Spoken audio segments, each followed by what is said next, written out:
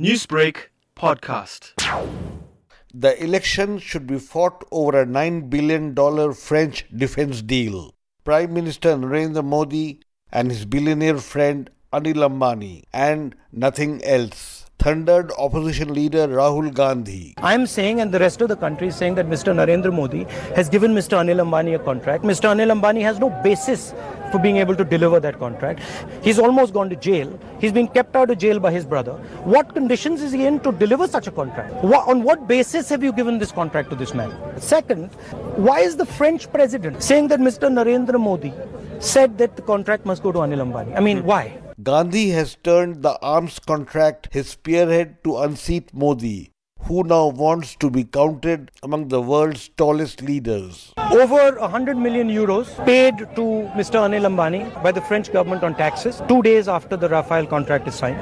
Number two, the defense ministry saying that the prime minister is negotiating the Rafale contract. Why is the prime minister negotiating the Rafale contract? Why are defense ministry officials saying that the prime minister of India is directly negotiating? I think the exact words were parallel negotiation. Modi's former ally Arun Shourie has dragged the Prime Minister to the courts in the hope the French deal would bury Modi in the dustbins of history. Elections will be decided by people on a host of issues. And in Rafale and in all the other scams which are coming out, Nirav Modi's and all these fellows, in all of them, the central message that goes is that this claim that this is an incorruptible government, uncorrupted, untainted, that has been affected. So not Rafale as an issue in itself, none of which has been refuted. This is chaos, warned actor-turned-activist Prakash Raj as politicians fought it out in India's free-for-all national elections.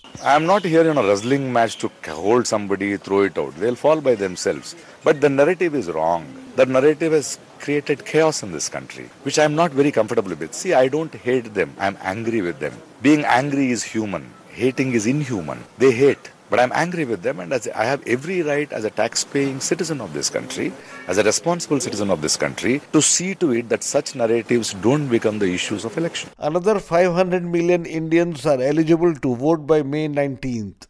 Most are those who are desperate to earn a living, live without fear, and dream of a future for their children. For Newsbreak, this is Rana Senn reporting from New Delhi.